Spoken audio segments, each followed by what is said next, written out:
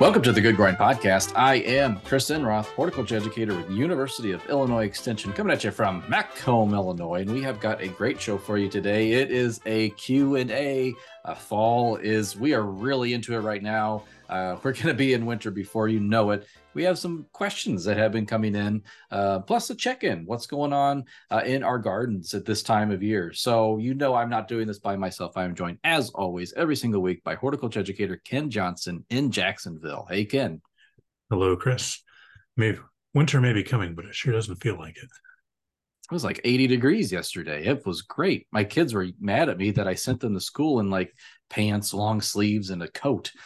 Yeah, they're t-shirt, shorts, and I can't really argue with them. So I can't either. And coming up as the temperature drops at the end of this week, they're going to be back to summer garb, and they won't believe me that it's cold outside. So I've lost all my cred. So yeah, boy who cried wolf. Exactly. Well, kind of speaking of weather and how things are going. Every year we kind of check in about the leaves. Ken, leaf report. How's it going in your yard? We've got some trees dropping leaves.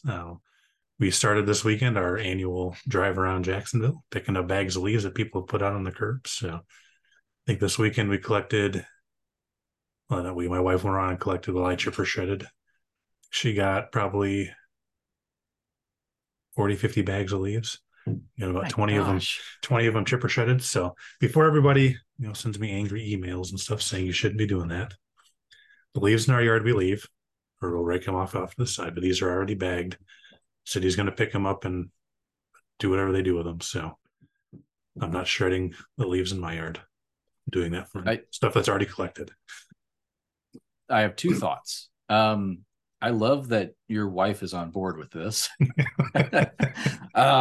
Second thought, you guys should charge for this.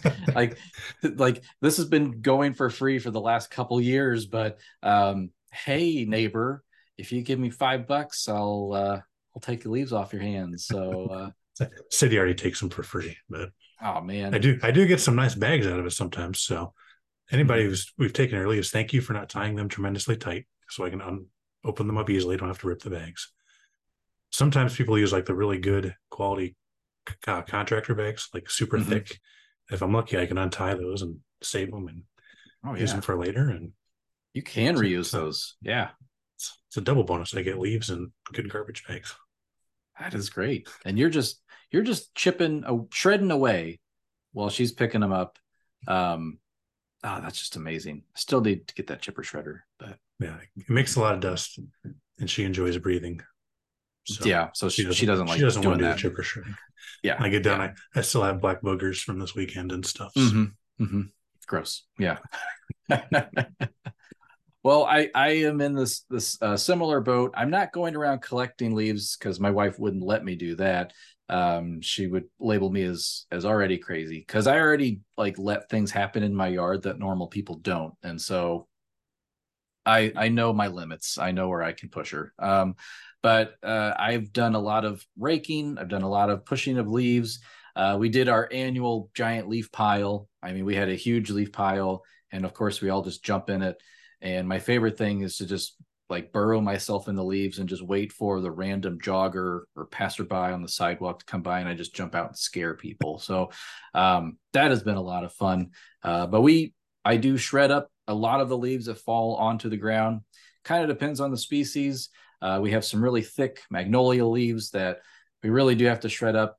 Our ash leaves, a lot of times those are the first ones that come down, and so those usually are part of the giant leaf pile, along with the sweet gum, some of the maples, and that gets pushed into the backyard to our woodland garden area. And then finally, we're just waiting on those oaks to drop, and that's not going to happen until winter, sometimes spring. So we never really know. So don't set your clock by those, but that's where we're at. Just living the dream, surrounded by our trees. Yeah, I think the walnut. So the walnuts are in the neighbors' yards, but those are all down, and those leaves are so small you can't really tell they're on the lawn. Maples in our backyard are still holding on to their leaves. starting to drop. So I'm thinking maybe this weekend, next weekend for sure. We'll definitely be doing some raking in the yard. Yeah. I don't know where all these other people's leaves are coming from, but ours aren't. A lot of ours aren't dropping too much yet. Well, the walnuts. So I get the question every so often where they're like, "Well, can I use black walnut leaves as like a mulch or a compost?" And I'm like, "Sure," because they aren't that big, compared to an oak leaf or a maple leaf. So the bulk or the mass, and if you compost it, especially over the course of a year, it if there is any chemical warfare going on there, more than likely that dissipates through the composting process and with time. Because I have a lot more other species of leaves besides black walnut, and my backyard is lined with black walnut trees, and I really don't deal with them at all. So, yeah. Add that to your list of trees to plant if you don't want to rake leaves. yes, you got to pick up the walnuts though.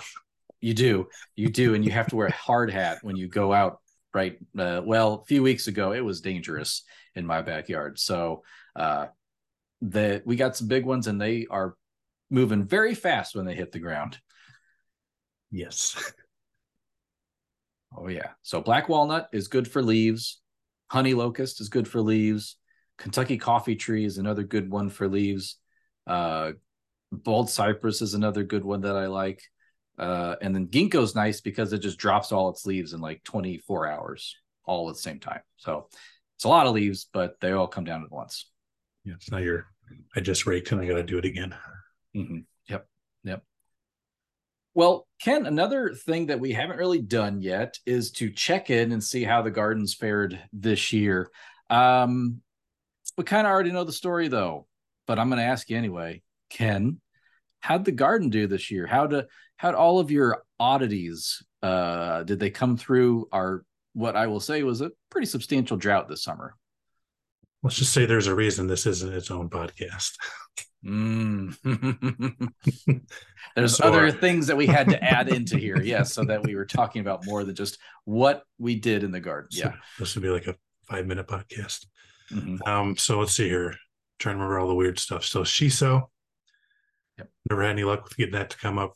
We started inside. We had some seedlings, got them outside. They petered out. Direct seeded some. Then it got dry and it didn't do a good enough job keeping up with the watering, and they never came up. Our cardoon and artichokes, we planted all that. Thought everything was dead. We had one cardoon come up. It was actually pretty good, but then the frost got it. The hard frost got it, and I didn't really notice it because we planted a bunch of cover crop last fall. A lot of the tillage radish, and we planted it too late, so a lot of it didn't germinate. So it kind of went crazy this spring. And as things weren't doing all that well, we just let it go in the garden. So I've got, tillage radish that's 2-3 feet tall and stuff. So it's kind of covering the cardoon and stuff. But we did have one of those turn out pretty well. Our celery, our pink celery, did pretty good. Last I looked, it was still holding on. So I think it must not have got quite cold enough to kill that off for the year. See here, our green cotton.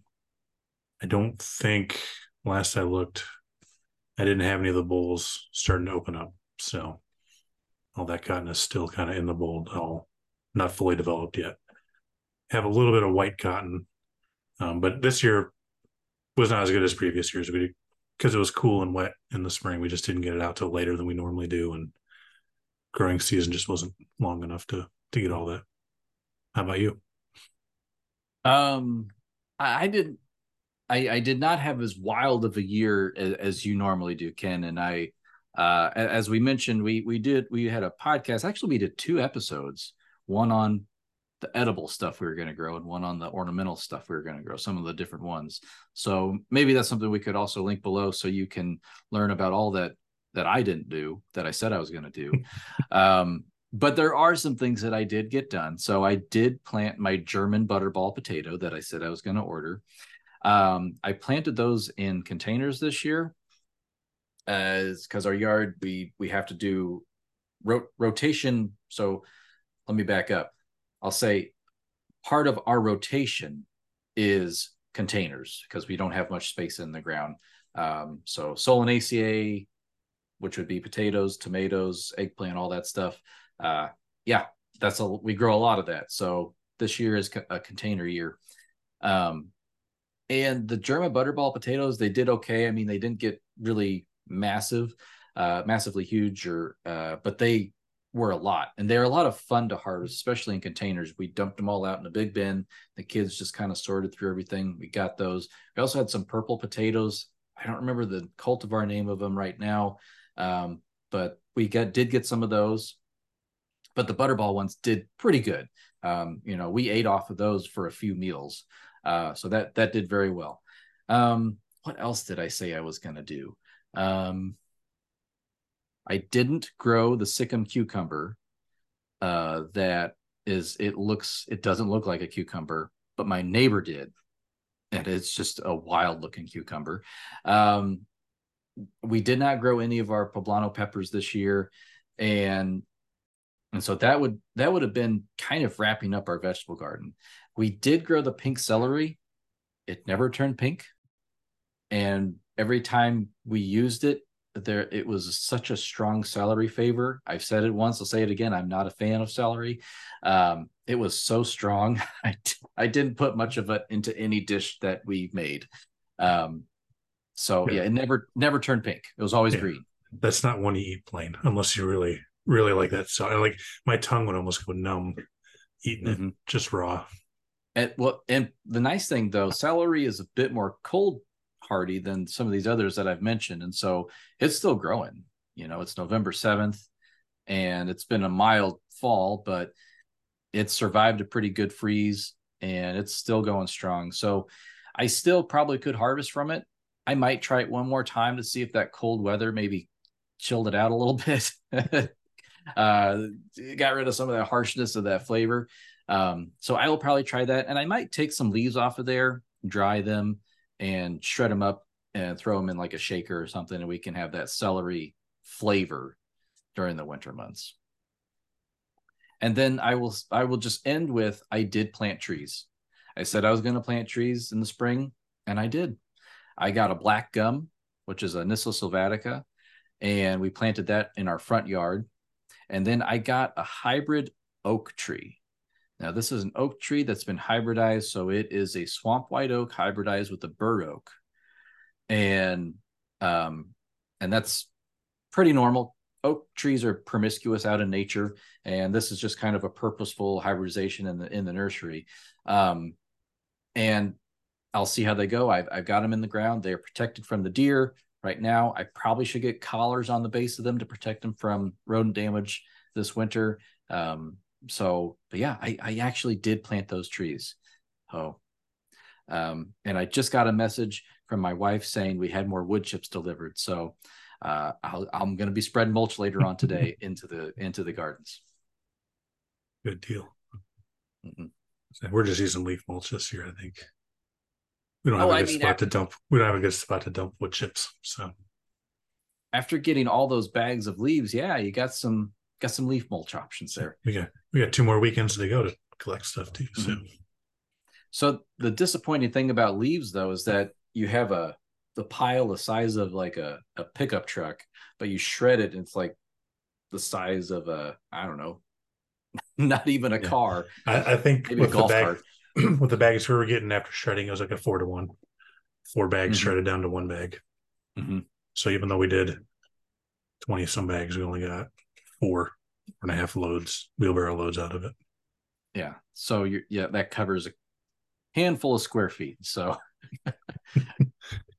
we did build a corral in the backyard because last year we didn't get to everything shredded. They just sat in the bags. And then the spring tried to chipper shred some, it was just too wet. So got some T-posts and some garden fencing, built a corral that we'll just empty bags into. So maybe it dries out a little bit better for stuff we don't get shredded. I like that. See, folks, this is how you can purposefully and creatively reuse things that would otherwise go to a landfill or get burned or get buried somewhere else. So leaves, wood chips, they can be reused. Yes. Well, Ken, if that was a story about our gardens and what we're doing right now, it would be a short show. So let's answer some questions that have come in. And I'll go ahead and kick this off asking you a question here. And this is all about mums. So something that is a very popular fall foliage and flower. Now, what do we do with them? So the question goes, I didn't get my mums planted. Can I overwinter them? I'm guessing in pots is what they mean. Yes, yeah. So yeah, if you didn't get them planted, definitely if you want to overwinter them, you're doing it in pots. If you planted them this time of year, they're not going to get well established. I'm not going to say they're not going to overwinter, but they're probably not going to survive the winter. So that would be, letting them kind of die back on their own, putting them in an unheated garage, ideally.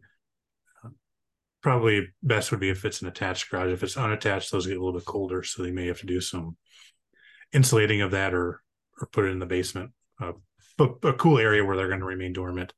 And come spring, once things warm up, then you can then plant them, get them established. One of the reasons you don't want to plant them now is they're fairly shallow rooted, so they dry out quickly. They're prone to heaving and stuff, especially since they're not going to be getting established. So yeah, if ideally, yeah, you would overwinter them inside, and it's pretty easy to do. Be pretty successful doing that. I know my mom's done it. She's got a 3-season room. She just leaves them out there, waters them every once in a while to make sure you don't want to get too dry.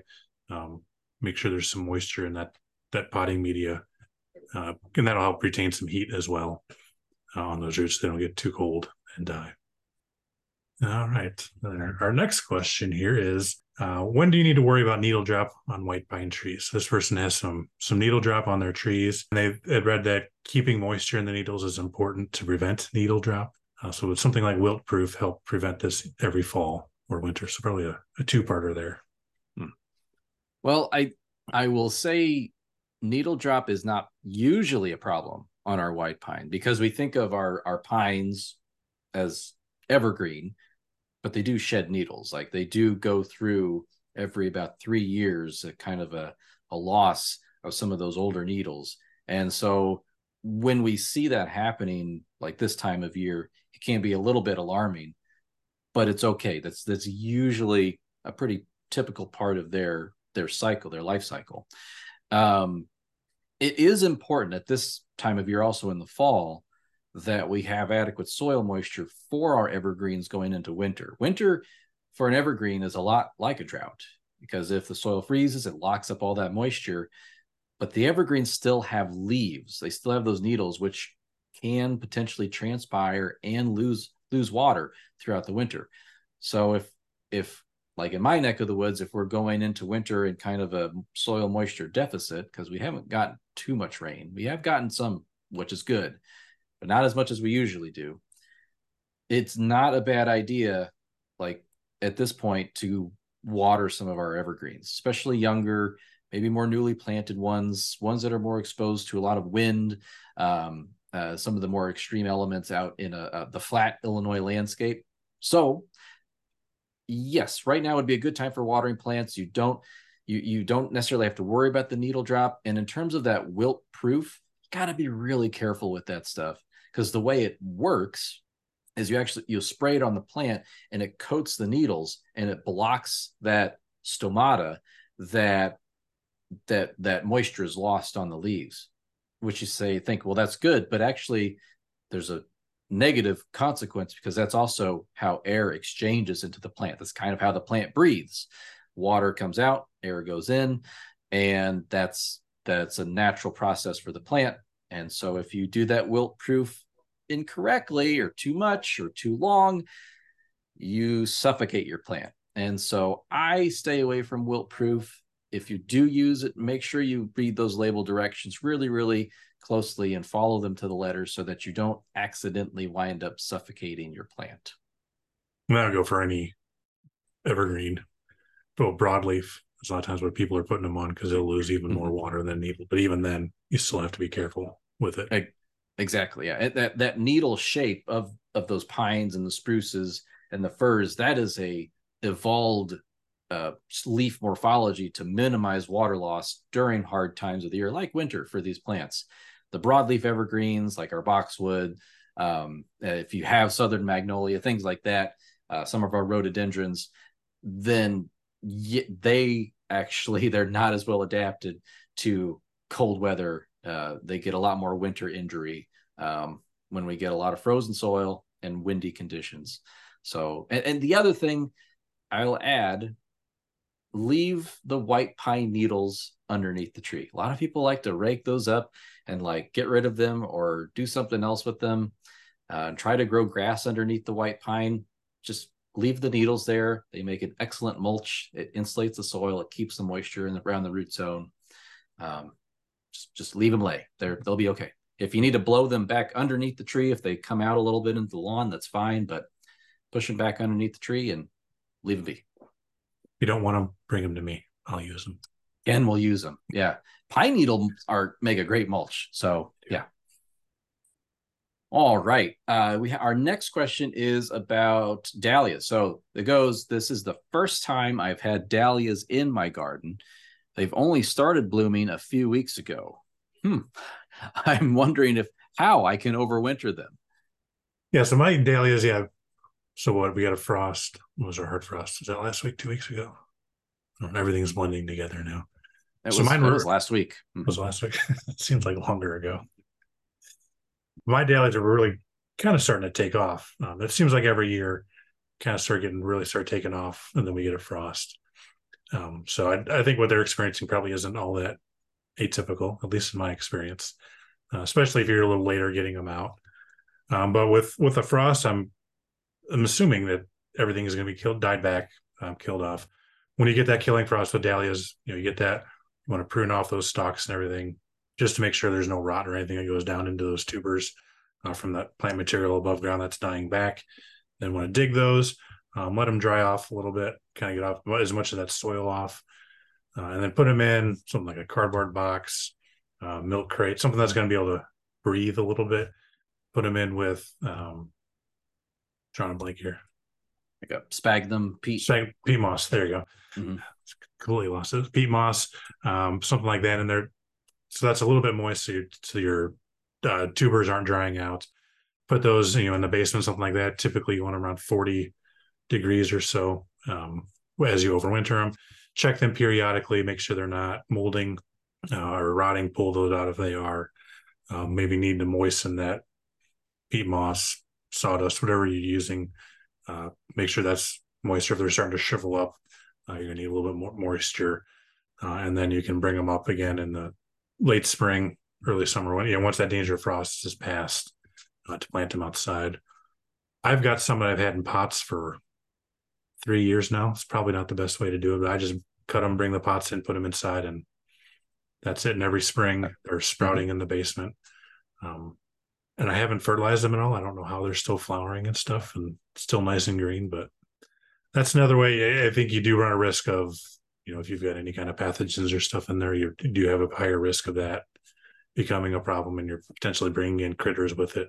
But that could be another option, maybe not the best one, but an option. But if you don't dig those, they're going to die. And then when you're digging in the garden next year, you may end up with a big mushy, gross spot there. Like we had in a few spots where we missed some last year. Well, I brought in so many houseplants, and I've mentioned it already in the show, but just last week I was downstairs where we kind of store everything. I have 2 racks now with grow lights and all kinds of stuff. It's getting out of hand, but I'm downstairs. It's in our little laundry room, storage room thing, and throwing stuff in the wash machine. I look down, there's a giant toad right there by my feet. And I realized he probably popped out of one of the pots that I brought inside. So you mentioned bringing critters into the house. Well, watch out for toads. So there's that one. And then we moved a bunch of plants in the garage. I found another toad in there. And so they really like bedding down in my potted plants. So and then they pop out when it gets warm in the house. Yeah. New pets. I bet someone's going to say, well, what do you do then? Well, you take it back. I took it back out because it was actually freezing at that point in time outside, took it in the garage, buried it in another container, but it was cold in the garage, stayed in there and went back to sleep, took it back outside. Yeah. So while it's warm now, you can take them back outside. But once it's nice and cold. Yes. Don't do that. Don't do that. It's not gonna end well for them. They will croak, and not in the good way. Yes. All right. Next question here. This individual has a garden, but they have a feral cat problem in the neighborhood, and they've started using their garden as a litter box. What can they do to amend their soil to keep cats away? That's a tough problem. Living in a neighborhood myself that has a lot of cats that just roam about. There are a few things that can be done, and we don't know from the context of the question, are they talking vegetable garden, landscape garden? Let's assume vegetable garden, because that gives us the most limitation, like, when it comes to edible crops. And the bad news is, if the cats are pooping in your garden during the growing season, you can't use your vegetable garden. There's some pretty nasty stuff in cat droppings, toxoplasmosis, which is a pretty nasty, I think it's a parasite that attacks the human, and it's not good for you. There's other diseases and things. Cats are meat eaters, and so it's just like a dog. Their droppings are not healthy for you to have in anywhere you're growing food. Now, if you were at the end of the season, so if there's cat poo in the garden right now, it's okay, because a lot of times that the winter weather and decomposition will take place. It'll render a lot of any nasty stuff in those droppings. It'll take care of them when we get to next spring. Now, how do you keep them from going in there, say in the winter, say in the spring? That's really hard. Dogs, you have to get a dog. That's, I guess, one biological control. I don't think you can cat trap, especially if it belongs to somebody. But if it's a wild feral cat, well, then you could probably trap it and at least take it, get it fixed or something. Get it spayed and neutered. Do my best Bob Barker impersonation right now. It's help control the animal population. But keeping them out is going to require a physical barrier of some kind, whether it's a long, tall fence around the garden. Sometimes you can use like a landscape cloth if it's in like a vegetable garden bed. Based in that landscape cloth, it covers the soil, and you have to cut holes for each one of your individual plants that you want to grow in. And hopefully that system works for your method of gardening. You could mulch. I will say this is probably not practical for an outdoor garden, but at the house plant, listener, when I had problem with my kitten digging in our pots last year, listener recommended tinfoil. Works great. The forks that I would stick in the pot did not work at all. The cat just pushed them out of her way and kept digging, but she stays out of the tinfoil. I think it's kind of a waste of resources to spread tinfoil all over your garden bed. So that's why I would opt maybe for that landscape fabric as a physical barrier. You could maybe use like a chicken wire hardware cloth so they can't get in there and try to bury stuff, discourage them. And maybe it would work better for like a raised bed. So, yeah, because it's not going to be exactly cheap. Landscape fabric would be a lot cheaper if you're going to a larger area. Yeah. And try to avoid working in that area. Wear gloves, wear a dust mask, avoid from breathing that stuff in, getting it on your hands. And, you can't stop them from going every single time. But if there's what I've noticed in our neighborhood is that where one cat has picked a spot, a lot of times many of the other surrounding cats are going to go to that same spot, whether it's territorial or just, hey, that's a good spot to go. I don't know why, but we do have a few areas in our yards like, yeah, that's pretty reliable. We'll find a pile of cat droppings there. Oh, good luck. Get a ocean activated sprinkler. Start spraying every time they come over. Yes. Trying to think what else scares my cat. Oh, the cucumber trick. So that's supposed to scare your cat. You throw a cucumber at him or something, or it scares him to death. That might work. Put cucumbers on them behind him. There you go. They turn around and they think it's a snake or something. I don't know what it is. Scares them to death. All right. Well, Ken, our last question for the day has to do with an insect invader. So invader into the home, really. What's with all the black and orange bugs all over the place? Which I don't often see, but this person, they do see. So these are box elder bugs. I'll try to find a picture. We'll put it right now. So these are insects that are one of the kind of overwintering house invaders over the winter. Box elder bugs, brown marmorated stink bug, multicolored Asian lady beetles are three of the more common ones we get. Box elder bugs, they're going to be a nuisance just like the other ones. They're feeding on box elder trees and other maples as well. A lot of times the seeds. So depending on how many seeds your plants are producing, they may be beneficial because they may have fewer viable seeds and fewer maples and box elders popping up everywhere. So that may be your silver lining there. But like other overwintering insects, they're trying to find somewhere to spend the winter. A lot of times you find them on the south or west sides of a house if they've got a nice full sun exposure. It's nice and warm. They'll crawl up into the siding and into windows and wall voids and things like that, and may occasionally make their way inside, completely inside into the house. But they don't reproduce indoors. They're not feeding on anything. They're just a nuisance. Come spring, or really anytime it really warms up. So, right now when we're having 70, 75 degree weather in November, and if they've come in, they'll be warming up, crawling around and stuff. And then when it cools off again, they'll go back to kind of hibernating, so to speak. But in the spring, they'll emerge. They'll go to out and they'll start feeding on plant material, make their way to box elders or maples or red ash sometimes too. They'll get onto them. They'll feed on the leaves, the shoots, the seeds, things like that. And they'll do their bug thing, reproduce and feed. And they usually have 2 generations, so that the ones that overwinter, they'll lay eggs.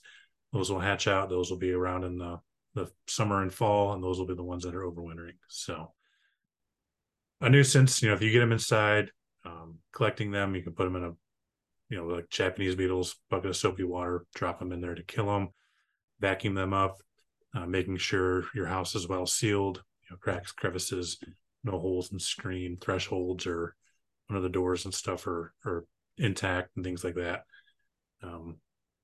At this point in the year in November, probably should have done that already. Probably a little late to prevent those from getting inside now, but in future years, something to think about, especially if you've got box elder or maple trees nearby.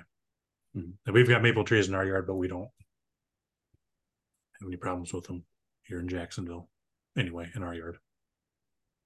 And what you say, just that physical sealing of openings around your house, that can play a huge role. We've had so many problems with brown marmorated stink bug in the last few years when we moved into our house, and we installed a new back patio door. We've installed new front windows, new front door over the last couple years. And this year, with all of those new openings, first I noticed in the windows and the doors, there was nothing sealing around it. That's why it was so cold in the winter. Air would just move right through. But like we put in the new stuff and we put in that expanding foam then around there, sealed those openings. We've had far fewer brown marmorated stink bugs this year than we've ever had. Could that be population dynamics of the particular insect? I guess it could be. This is only my observation. But I still find brown marmorated stink bugs all over the place in my garage, like in and under everything. So they're still coming in some way, shape, but they're not getting into the house. So caulk seal, cracks and crevices, we say it all the time. It does make a big difference. Yeah, and remember, they're a nuisance. They're not going to damage your stuff inside. They can't be smelly. They can't stain if you smash them for any of these invaders, but they're not reproducing inside. So what you have right now is what you're going to have in the spring. Probably fewer because some will die, but you're not going to have millions of them all of a sudden emerging. Well, that was a lot of great information about what we got going on in the garden and answering some of your fall gardening questions, plurals. I can speaks. The Good Growing Podcast is a production of University of Illinois Extension, edited this week by Ken Johnson. A special thank you to Ken for both editing and hanging out with me, talking what's going on around our house, gardens, and answering questions. Thank you so much, Ken. Yes, thank you, and let's do this again next week. Oh, we shall do this again next week. We are going to be back next week, and we're going to look so young and fresh-faced. We're going to be going a few years back in time when we talked with James Thury all about turkey. Thanksgiving's coming up, and so we will talk turkey with James, and it will actually be an older recording of us, so it will be a garden bite. But hey, you gotta do that every once in a while and look back. So we look forward to that. And listeners, thank you for doing what you do best, and that is listening. Or if you're watching this on YouTube, watching. And as always, keep on growing.